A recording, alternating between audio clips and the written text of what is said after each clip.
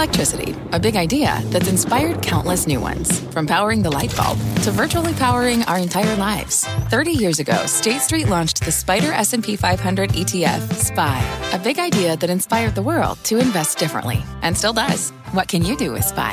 Before investing, consider the fund's investment objectives, risks, charges, and expenses. Visit ssga.com for a prospectus containing this and other information. Read it carefully before investing. SPY is subject to risks similar to those of stocks. All ETFs are subject to risk, including possible loss of principal. Alps Distributors, Inc. Distributor. Homes.com knows that when it comes to home shopping, it's never just about the house or condo. It's about the home. And what makes a home is more than just the house or property. It's the location and neighborhood. If you have kids, it's also schools, nearby parks, and transportation options. That's why Homes.com goes above and beyond to bring home shoppers the in-depth information they need to find the right home. And when I say in-depth, I'm talking deep. Each listing features comprehensive information about the neighborhood, complete with a video guide. They also have details about local schools with test scores, state rankings, and student-to-teacher ratio. They even have an agent directory with the sales history of each agent. So when it comes to finding a home, not just a house, this is everything you need to know, all in one place. Homes.com. We've done your homework.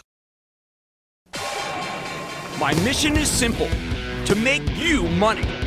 I'm here to level the playing field for all investors. There's always a bull market somewhere, and I promise to help you find it. Mad Money starts now. Hey, I'm Kramer. Welcome to a special Seattle edition of Mad Money, coming at you from the iconic Space Needle in the heart of the Emerald City. Other people make friends. I'm just trying to make you some money. My job is not just to entertain, but to educate and teach you. So call me at 1-800-743-CNBC or tweet me at Jim Cramer. So I come back from Italy, all optimistic. Yet all I can hear is that, prego, I truly don't get it. That I fundamentally misunderstand the problems facing this overvalued market. Never mind that we got another nice day today, with Dow gaining 230 points, S&P climbing 1.06%, NASDAQ jumping 1.27%. Sometimes I just want to tell these doubters, as I did constantly to strangers on my trip, don't give up the ship.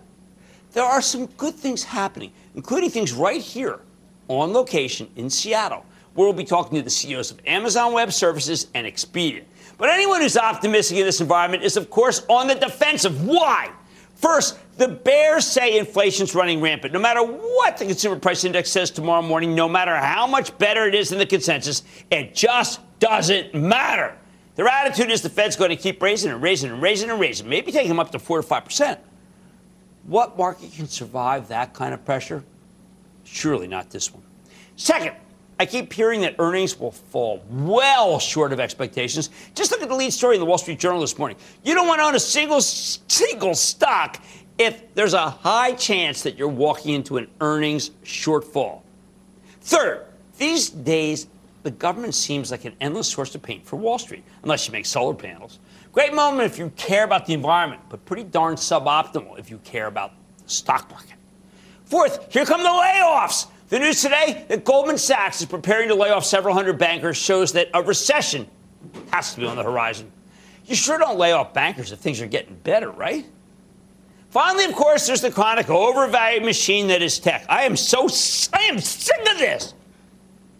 The semiconductor stocks are teetering. Yeah, okay. Pushed over by China's ridiculous COVID strategy, if you can call it that. Plus, its belligerence on our government's intransigence in response, this time potentially blocking some of the big semiconductor capital equipment makers from selling to the Chinese, along with the chip makers who have the most sophisticated tech for artificial intelligence.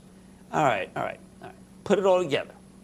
And it's easy to argue that this current rally might be chimerical. Nothing more than a temporary oversold bounce, one that speaks more of fantasy than fact.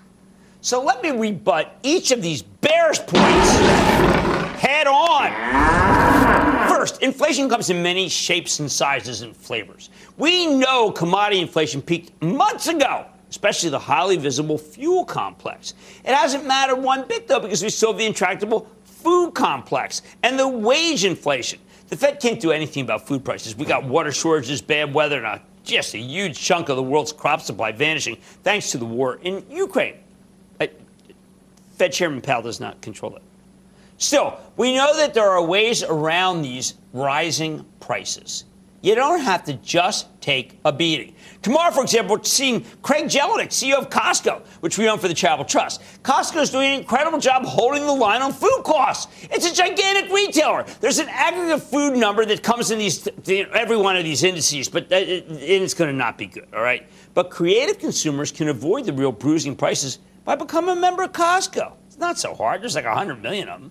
If the Fed only looked at Costco, we'd stop worrying. How about wage inflation? All right, this is the stickler.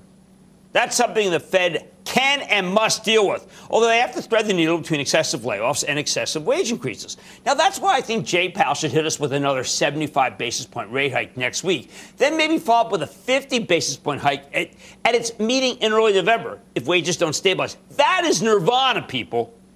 But it's not like we're making no progress on the wage inflation front at all. We know that the biggest driver here is what I call the job hop. We've had a severe labor shortage in this country, courtesy of COVID, so I think it's nuts that the bears want to harp on both inflation and layoffs, because layoffs will put an end to job hopping and tame wage inflation. So many jobs are being lost at busted IPOs, SPACs, the terrible VC world, and positions that are simply not being filled at many big places like Meta Platforms. I can't think of many major companies that are even hiring. How about these potential earnings shortfalls? I have no doubt that there will be some disappointments. But, man, we were supposed to get hit with a wave of forecasts by now from all these big conferences we're hearing. And so far, we've only had a few. More on that later. Okay, I will give it to you. Some groups are struggling. The semis are indeed awful. And not just because the government's banning sales of AI chips to China, and that's effectively punishing AMD and NVIDIA for what? For being too smart? But the semi-complex is down 40% peak to trough. Dude, that's the worst decline in that group in a decade? Even when you put aside the geopolitical rivalry, the Chinese government keeps wrecking its economy with its endless quest to stop the spread of COVID. The whole point of the lockdowns in the rest of the world was to get things under control until we got vaccines. But China won't use the good stuff because they prefer their less effective homegrown alternatives that don't really work. Until the Communist Party changes its vaccine policy, zero COVID means intermittent lockdowns forever across the whole country. This is the worst failure of communist science since Lysenko. Unfortunately, for the first time since the 60s, China's back on the same page with Russia as President Xi and President Putin get together later this week to talk strategy and mutual friendship. That said, I don't see China offering much material support for Russia's invasion for Ukraine. They're basically taking it as an opportunity to buy Russian oil and gas at a huge discount. Which brings me to the single most important fact that the bears just refuse to accept. Ukraine's winning the war, and they're going to drive out Russia, something that would resuscitate Europe's choked-off economy, which is currently being kept afloat by our own oil and gas exports. There were always two political analogs for the Russian invasion. Boris Yeltsin's failed farcical invasion of Chechnya in 1994, and Putin's spectacularly brutal annihilation of Chechnya years later. Most people assume the war in Ukraine would follow the second pattern, Putin crushing another outmatched opponent, just like he did with Chechnya. But Ukraine's much larger than Chechnya, with 30 times as many people, and their government received extensive military assistance from the West. Plus, unlike Chechnya, in the second war, there were hardly any turncoats, in part because Ukrainians remember the brutal repression that they suffered under Russia early in the 20th century, especially during the 30s, during the Great Famine that was caused by Russia. Ukraine's now made a huge breakthrough in the east, and they're running circles around the Russian army, which has been hollowed out by decades of kleptocratic rule. A Ukrainian victory seemed like a wild card just 6 months ago, but now it's looking like an ace of spades. Obviously, this whole war has been a horrifying humanitarian disaster. But if Ukraine can win, which means pushing Russia out of Ukraine, not Crimea, but Russia, but just Ukraine, that will be huge for the stock market. As long as Russia doesn't go nuclear to save face, we will get a return to business as usual, which would lead to a collapse in oil and gas prices and some terrific earnings for our tech companies that do so much work in Europe. Food prices would come down, too. The euro itself would make a comeback, very bullish for our country, allowing our international companies to make much more money overseas. Here's the bottom line. I have many more reasons to believe the lows have already been put in, including, by the way, Apple's spectacular $6 run today and an unprompted rally by Amazon right here. But let's not overlook the elephant in the room. If things are really so darn bad, if the negatives are so self-evident, then why the heck do stocks keep pushing higher? I want to take some calls. I want to go to Ronald in New Jersey. Ronald! Booyah from New Jersey's number one city, Newark. A few weeks back, Zoom had a bad earnings print, and you made a great point that they may need to recreate themselves post the pandemic. Do you think they're a possible acquisition target? And if so, by who? I don't think they can be a possible acquisition target. I'll tell you why. Because this Teams, every time you put if you don't have like an Apple device, let's say you have an HP device, you put it on, it says Teams. It comes right out, Teams. It's like, a bad fantasy team. So, no, I think there's really nothing right now that Zoom can do. I'm sorry. Nice people. If things are really so bad, if the negatives are so self-evident, then why the heck do stocks keep pushing higher? On Mad Tonight, we're taking investing to new heights from the Space Needle in Seattle. Everyone knows Amazon, but could its cloud computing business be the key driver for the company as the world digitizes? I'm talking to the top brass of Amazon Web Services. And 2 consumer packaged goods players slashed their guidance recently. I'm revealing the names and what the cuts are saying about the state of the market. Plus, I'm going one-on-one with the CEO of Expedia. Oh, what a stock! To get a read on the demand for travel. So stay with Cramer from the Space Needle in Seattle.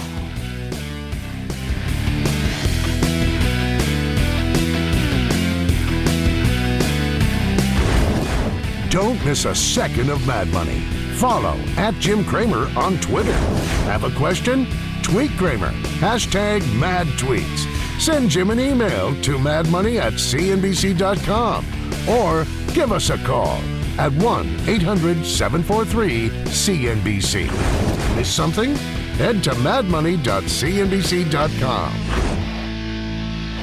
Fact. Running a business is not getting easier on your wallet. With higher expenses on materials, employees, distribution, and borrowing, everything costs more.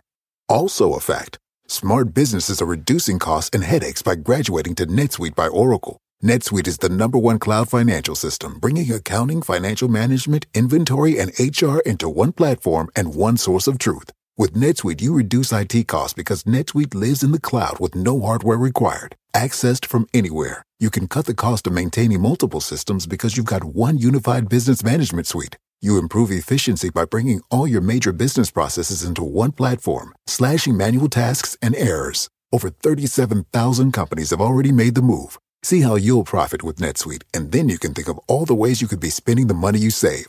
Company retreat in Malibu, anyone? By popular demand, NetSuite is offering a one-of-a-kind flexible financing program for a few more weeks. Head to netsuite.com to start saving.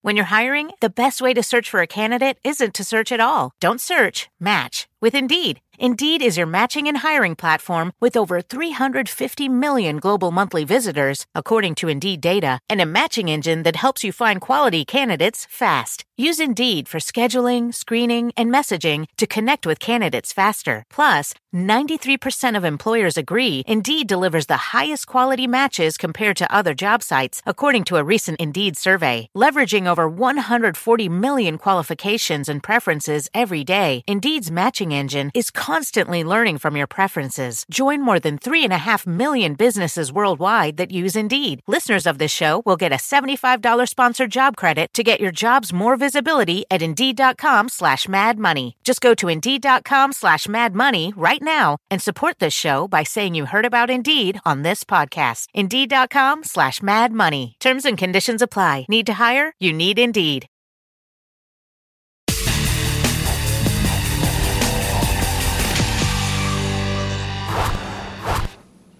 We keep hearing that consumers are desperate to spend their money to travel now that we're in a post-pandemic world. But that hasn't been paying off in the stock market because everybody's worried about a Fed-mandated recession. So while we're out here in Seattle, we got to check in with Expedia, the online travel agency, with a stock that's got eviscerated this spring, even as the actual company keeps putting up fantastic numbers, including a truly magnificent quarter just last month. Earlier today, we got a chance to catch up with Peter Kern, the vice chairman and CEO of Expedia. Take a look. Peter, you have reinvented this company just in the last few years. You don't mind if I call you Mr. Travel? You can happily call me Mr. Travel, but it takes thousands and thousands of people to be that. Now, but one thing is absolutely certain is that not everybody knows your brand, but at many different times you've touched someone. Can you just talk about the gigantic ecosystem you've created? Sure. Well, in addition to all our brands, and many people don't know all our brands, but we have probably 20 around the world or more, including Expedia, Vrbo, Hotels.com, our biggest ones. But we also power many partners. So we have bank rewards programs, other small travel players around the world. We power thousands of travel agents around the world. So our supply, our technology is powering many travel partners all over the world and getting into these pockets of demand that we wouldn't otherwise reach. But in terms of our viewers, I know there are a lot of people who just plain out use you guys. And I understand from the way that you've switched the model, you're rewarded. And a rewarded person sticks with your company and has an actual lifetime value. How's that working out?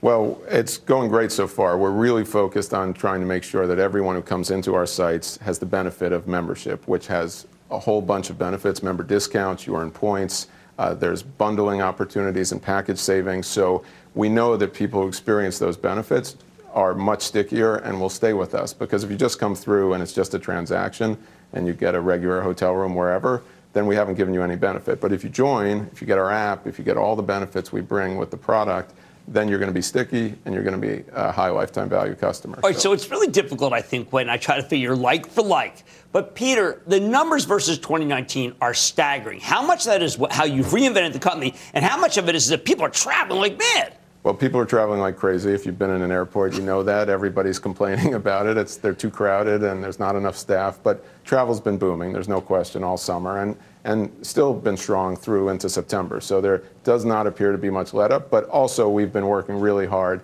to change the nature of the company, bring our technology all together, consolidate our loyalty programs, which is coming next year. So all of those things will continue to drive the business. Now, a lot of when I come out here, I realize is that companies that used to just be a lot of people answering phones are technology companies. I think that you have become a travel technology company that, in scale, has helped and made this thing for tens of millions of people. Oh, yeah. I mean, we have tens of millions of customers, tens of millions of members, and we're definitely a technology company. I mean, we are a technology company first because that is how we can use what we have to make the experience better for everybody. So to do it at scale, to bring benefit to everybody, we have to drive the technology solutions, not just answer phones. When I go around the sites, I think that the value you offer smart shopping, you offer price tracking. But one of the things I really like is that you offer a sign at the beginning which says that the people might be at the top of the queue are because they pay the most. Isn't that, don't you put your business in danger when you're that honest? No, so we've taken a different view about it. The ads are there to help people find relevant content. Obviously, there's an opportunity for some suppliers to make their product known, but everything we do is around trying to make conversion better, make the experience better for the customer so they're finding what they need. So even those ads are contextualized, just like when you go into Google or anything else, that you're seeing stuff that's relevant. You're not just seeing random things. Well, it does make it so that it's much easier to compare. When I go to the sites, and whether I go to Vrbo, to hotels, what I do is I recognize that I can get deals. And everybody wants deals because actually, despite the fact that people are traveling like mad, we also have the possibility of a big slowdown because of what the Fed's doing. So you kind of want to travel, but you want to travel smart. And that, again, is your company. Yeah, well, I think people always want to know that they're getting a fair deal. Right. But I think it's funny. It's a funny thing, right? We go on vacation or we go on a trip, and if it's a bad hotel or a bad stay or a bad experience, it's terrible. Even if we save $5, doesn't matter, still a terrible experience. So we're really focused on both, which is how do we make sure travelers are getting into hotels and properties that have great experiences, that are matched right to them, and then how are they getting the best deal available for that? Now, at the same time, you've got these fabulous partnerships. The Marriott partnership being a great example. Now, that's the best to be affiliated with in the world. It's a great partner. We've done great work together where we've taken over their wholesale business in the past year. It's been very successful for them. So we make sure the right rates are out in the market for them and we're protecting their brand. And of course, we sell tons of rooms for them. So it's a terrific partnership. And just to do something for what I care about beyond all these great things, you have been a massive debt pay downer. And that's important. You had too much debt. Yeah. You generate a gigantic amount of cash flow. I don't think people realize how much money you make. Yeah, that's probably true. I mean, we went through, a downturn. We had to go borrow a bunch of money to get through COVID, and we've been paying it down ever since. But the business is generating a lot of cash. We've simplified the business. We're about a third smaller in terms of people. We're driving technology to solve problems. and that's just made us even more cash flow. One this question everybody asks me: business travel coming back, or is it now? It's just that luxury person who sits up front. Well, you're here in Seattle, so and I'm traveling all the time, so I think business travel is back. I said from the beginning business travel would come back, and we're seeing it all over. And we sold our business, we merged our commercial business with Amex GBT, right. Our Agencia business. Been a very successful deal, and that business is going great. Well, look, Peter, I want to thank you. I think that this company has changed dramatically, and I want people to know it. I say that because even I follow a million companies. I had no idea the radical transformation to profitability that you guys have made. So thank you so much for coming on Mad Money. This is Peter Kern. He's Expedia's CEO. Guys, I didn't know this stock. I didn't know the changes. You should look at it. It's a winner. Stay with Cramer. Thank you. Coming up, as the diva once said, I need you by me, beside me, to guide me. But not like this. Cramer cuts to the chase on the recent guidance from two stocks you might already own. Next. You seek the key, but first, you must learn the ways of precision, craft, and performance with Acura's all-electric ZDX. With a premium Bang & Olufsen sound system up to a 313-mile range and a Type S variant with an estimated 500 horsepower, the ZDX is their most powerful SUV yet. Unlock the energy when you visit Acura.com to order yours today. Take your business further with the smart and flexible American Express Business Gold Card.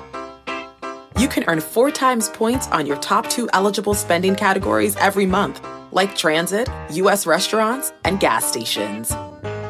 That's the powerful backing of American Express. 4 times points on up to $150,000 in purchases per year. Terms apply. Learn more at americanexpress.com/business gold card.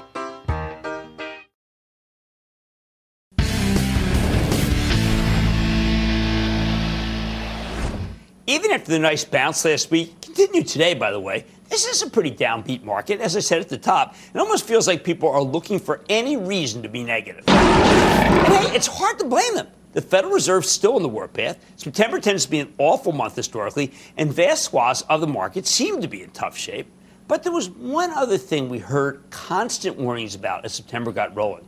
The first 2 weeks of this month are conference season. And there's a widespread fear that many companies would use these conferences to, that's right, cut their forecasts. But it didn't happen, though at least not to a meaningful extent. Conference season got rolling with the Barclays Consumer Staples Shindig last week, and that turned out to be, an exciting event, not a catastrophe, where we got hit with mass guidance cuts. Then the tech companies sounded off at the Code conference last week, and I thought they were pretty upbeat. However, look, it hasn't been perfect. There were 2 high-profile companies that did, in fact, cut their numbers, and we're going to talk about them. Newell Brands and McCormick.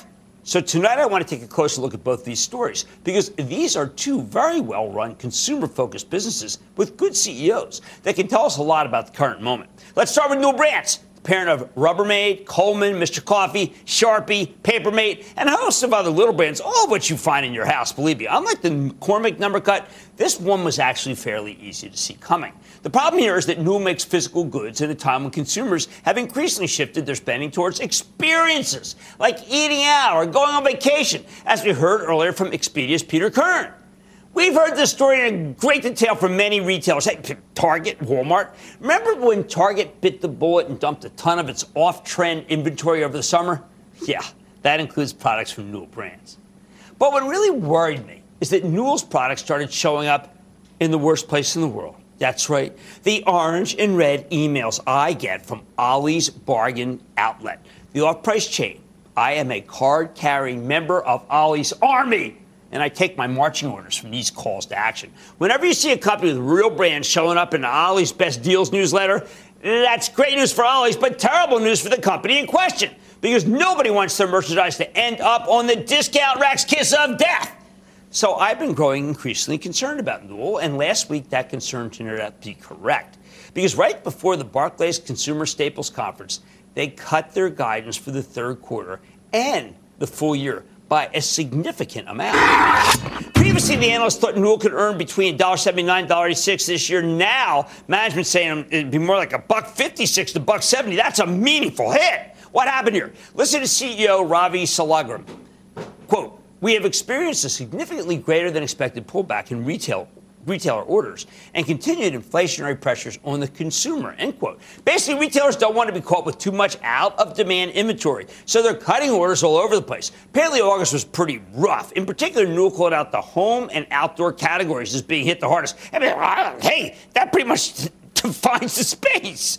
Again, this doesn't exactly come as a surprise, right? We knew the home goods and outdoor space thrived during the darkest days of the pandemic, and they've fallen off now that COVID's receded. At this point, it's not even that the consumers don't want this stuff. It's that the retailers have gotten a lot more cautious about placing new orders, in large part because they're already stuck with too much inventory. But the good thing here is that Newell's number cuts didn't take Wall Street by surprise. Stock had already been hammered from its mid-August highs, so once they were lowered, the stock actually ended up higher. It rallied after an initial sell-off. I like that. Of course, these guidance cuts are the last thing you want to see as an investor, though. But Newell's already come down to the point where it's trading at 11 times earnings, the midpoint of the newly lowered earnings forecast, and the stock yields just over 5%. In short, I guess you could do a lot worse.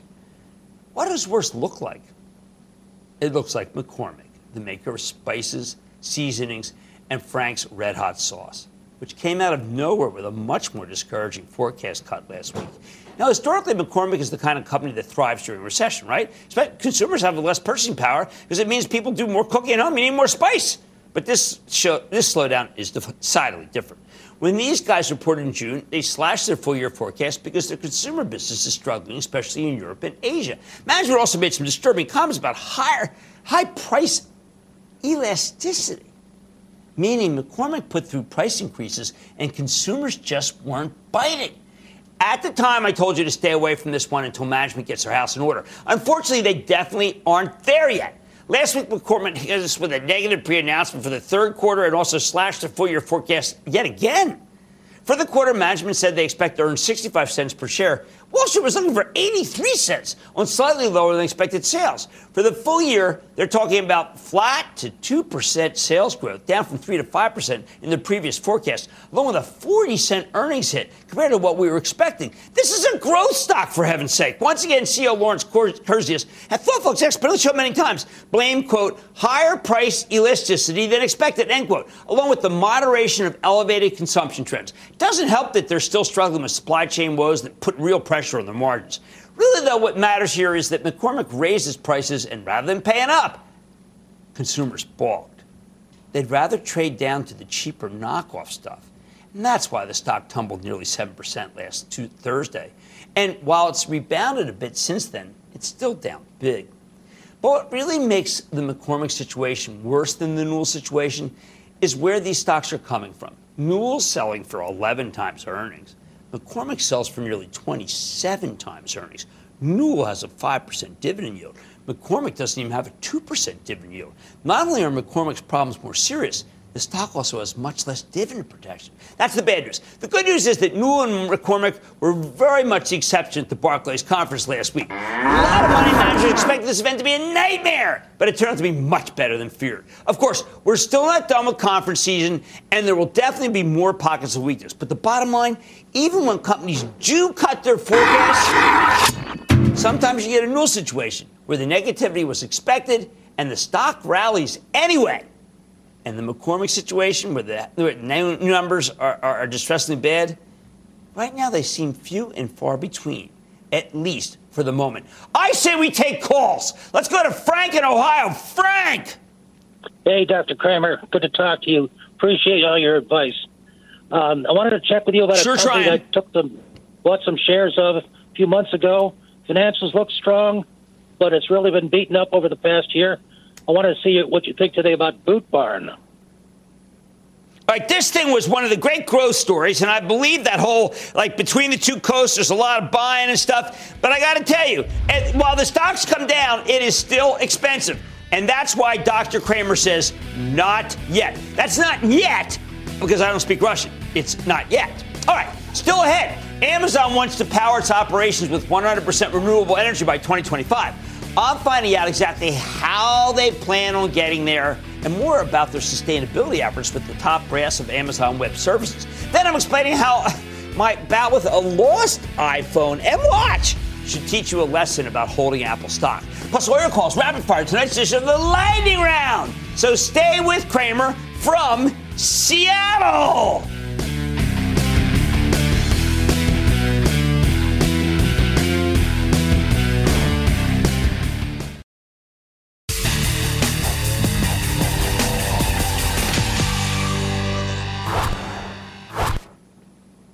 People think of the great Amazon as a retailer, but the crown jewel of this business is Amazon Web Services, AWS. That's that cloud computing division. And when we last spoke to Adam Selipsky, the CEO of AWS, back in June, he told us he wanted some time to discuss what he's doing on the sustainability front, both internally and to help his customers reach their own climate goals. So while we're here in Seattle, we sat down again with Adam Selipsky, the CEO of Amazon Web Services, to get some more insight. So take a look. Well, we said we'd be back. I told you, made a promise that we wanted to hear about your sustainability efforts, and that's because they are so broad. Tell us about the most important things you're doing. Well, Jim, first I want to welcome you to Seattle. You did promise in New York that you would come to Seattle. Thank you for coming and visiting my hometown, and it's so great to see you and the whole crew here. Thank you very much. Yes, and we're here at the beautiful Seattle Center with the Climate Pledge Arena right over there. And Amazon is really taking a very long-term view on sustainability. We made a very public pledge 3 years ago to be net zero carbon by 2040, 10 years ahead of the Paris Accords. And we're working across the company to do that, in AWS, with renewable energy, and across Amazon with everything in our supply chain. When I look at what you're doing, I say to myself, there is an ecosystem you're developing that you want to be the example for the rest of the country and the rest of the world. Yeah, I think, look, nobody's going to do this alone. Sustainability is the challenge of our generation. And all of the other very important challenges, whether it's education, whether it's equity, whether it's health, whether it's food, are all going to be dramatically affected by what happens with the climate in the coming decades. And you can see it all around us. It's actually a nice day in Seattle, but there's this haze on the horizon. There are 18 large wildfires right now raging in Oregon and Washington alone. And this is due to climate change. And so we all, government, individual citizens, nonprofits, and big companies, all have to band together. And so I think one thing that Amazon thinks that it can do is to help innovate, is to help cause change to happen, is to help to change supply chains throughout the world so that many others can not only follow, but I hope be inspired and in many cases actually outdo us and out-innovate us in the race to improve the climate. At the same time, we have a lot of people watching as shareholders of Amazon. My Travel Trust owns it. We feel that if you don't do this stuff, you are putting your company at risk. I think long-term that's absolutely true. Sometimes we get asked the question, well, are you interested in having great solutions for customers and a profitable business, or are you interested in sustainability? And we just don't think those things have to be at odds, because so many of the things we do, like the custom processors we put in our servers, they both offer by far the best price performance for our customers, and they're 60% more energy efficient than the equivalent server instances. So you can really do both. I'm glad you brought up energy efficiency, because what I think of when I think of you guys, I speak to all the utility companies. They often tell me, listen, we are getting better and better and better. And then I realize, well, maybe they're getting better and better and better. Then I am sitting across from someone who's the largest corporate buyer of renewable energy. I want Amazon's business. I better get renewable. Yes, we as part of that goal to be net zero carbon by 2040, we first said we're going to be 100% renewable energy powered by 2030. And we said that's not fast enough, so we moved that goal up to 2025. And at this point, we are over 85% renewable energy across all of Amazon. Obviously, AWS is a big piece of that with the data centers. And we are involved with long-term power purchasing agreements, not only in the US, but all over the world, and traditionally difficult places to do them, like South Africa and Japan. And we're very committed to that goal, and we're well on track to the goal of 100% renewable by 2025. When younger people talk to me about stocks, the first thing they do, so different from my generation, is they want to know whether a company is good or bad for the environment. I think migration to AWS is also making it not only great for you, but if I am a customer, I got to play ball. What you've also done is give everybody a roadmap. I think you even gave the government a roadmap. No one knows how to do this better than you. You have the heft to do it. If I become a customer of AWS, the first thing I would ask, I'd call you and say, how do I get better? Well, so many of our customers in various industries and countries all around the world are facing, whether it's a shareholder calls to be more sustainable. In many cases, government regulation is here or is coming shortly. And so we have a lot of customers coming to us saying, how can AWS help us be more sustainable? And part of the answer is, well, just migrate to the cloud, move to AWS. Because if you're on-premise, you're a huge despoiler of the environment. Yeah, there's been research done showing that AWS data centers running in the cloud is 3.6 times more energy efficient than running in the average enterprise data center. And that's for a whole lot of reasons. We think it through absolutely from beginning to end. We obsess about every single piece of what it takes to operate in those data centers. And our customers just have dramatically better energy profiles simply by running in the cloud. Now, we know AWS integral to the Amazon effort. At the same time, Amazon, large buyer of things. Rivian, you want to be influential and say, look, if you want, you're not just trying to tell FedEx to do a better job. That's not what you're doing. FedEx is not a big customer. You're really trying to influence the entire ecosystem of other industries. Well, frankly, Jim, we have to do that if we're going to hit our 2040 goal. The 2040 net zero carbon is about our entire supply chain, what they call scope 3 emissions, right. Not just what Amazon does locally. And so we're going to have to make sure that all the aviation fuel that's used, all of the cement that goes into what our suppliers build, that type of thing, all has the right profile. So not only are we doing the data centers, but we are putting low carbon concrete now into all of our buildings, both the data centers as well as other office buildings that are being constructed. And then if you look at packaging across Amazon. So since 2015, Amazon has actually reduced the average packaging weight per shipment by 38% since 2015. And then you mentioned electric vehicles and Rivian. It's very important, the transportation element of what we do to deliver. And so we already have Rivian vans on the road, electric vehicles. And by the end of this year, 2022, in the U.S. alone, we're going to have thousands of electric vehicles in over 100 U.S. cities on the road. All right, last question. We're both dads. Absolutely. Proud dad too. Right, and I want to know how your kids feel. Do they think that Amazon's doing enough? I hope they don't feel we're doing enough yet. It is a huge effort. We don't have all the answers. Some of it we have good line of sight to, and some of it's going to take innovation. Now, the good news is that Amazon is one of the most innovative companies I've ever seen. And it's one of the big reasons why I'm here.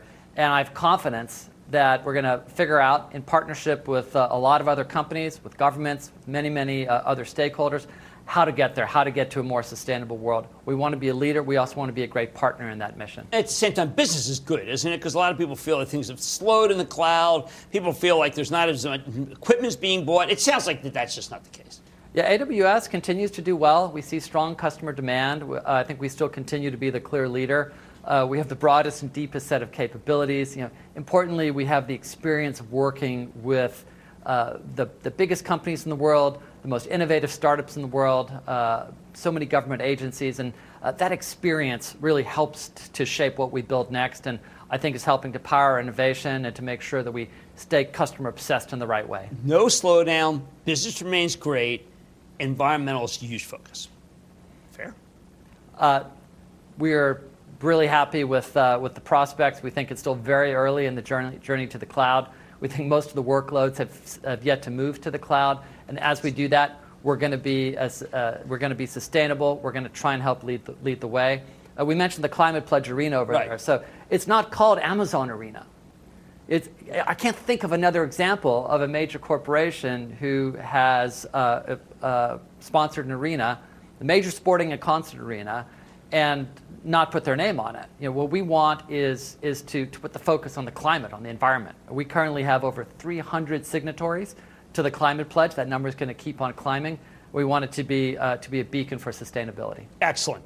Adam Selipsky, CEO, Amazon Web Services. Thank you for letting us come here. Maybe we'll one day we'll catch a game. It's right now Seahawks season. Yes, tonight. Go Hawks. Okay, very good. Thank you so much. Thanks, Dick. Coming up, Cramer takes your calls, and the sky is the limit. It's a fast-fire lightning round. Next.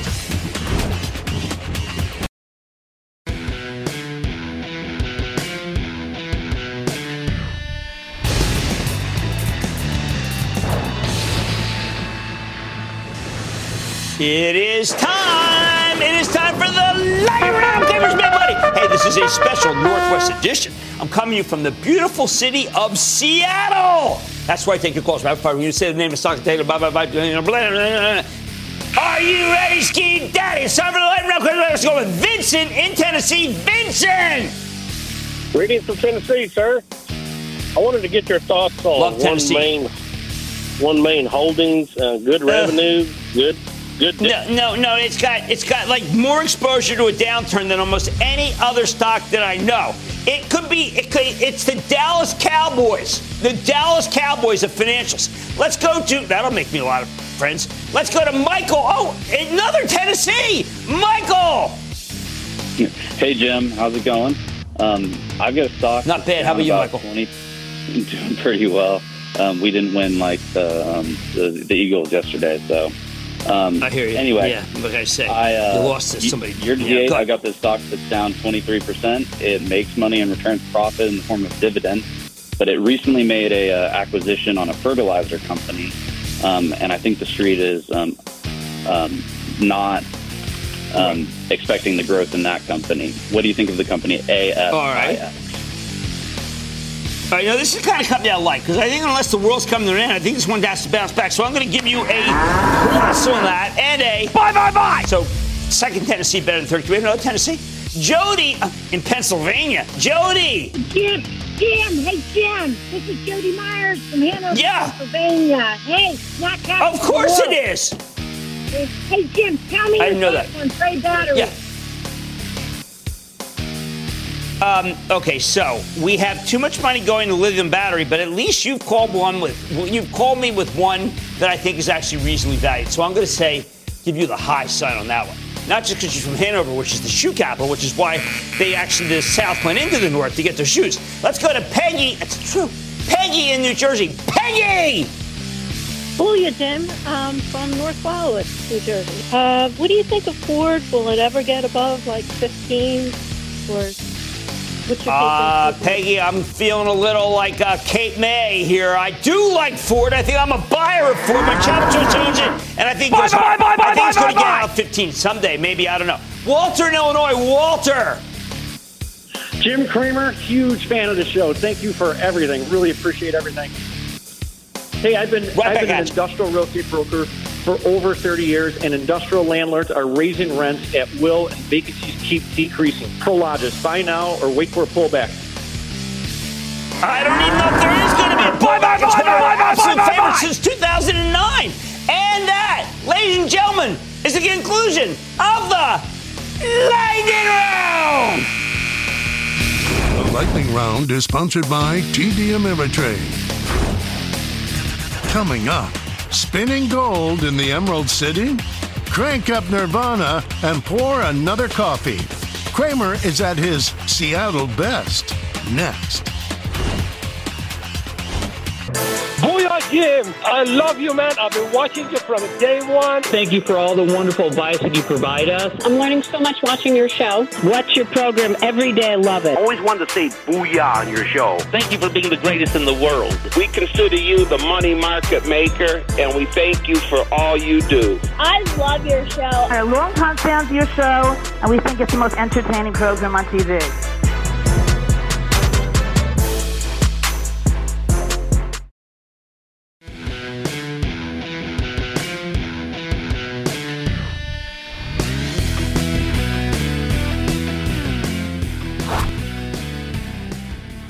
Last week I was in Italy for a dynamite vacation, but in the last 24 hours of that trip, disaster struck. First, I dropped my Apple Watch and it cracked, stone cold cracked. When I looked at that lifeless face, I knew I was in a real jam. And that was just the beginning. The prelude to a Kafka-esque technological nightmare. Not long after running around JFK Airport after landing, I realized that I committed a cardinal sin. I lost myself. So, on the eve of a new iPhone launch, one that I think drove Apple nearly 4% higher today. More on that in a moment. Let me put things in perspective by describing the harrowing experience of living life without my Apple device. Sell, sell, sell. I'm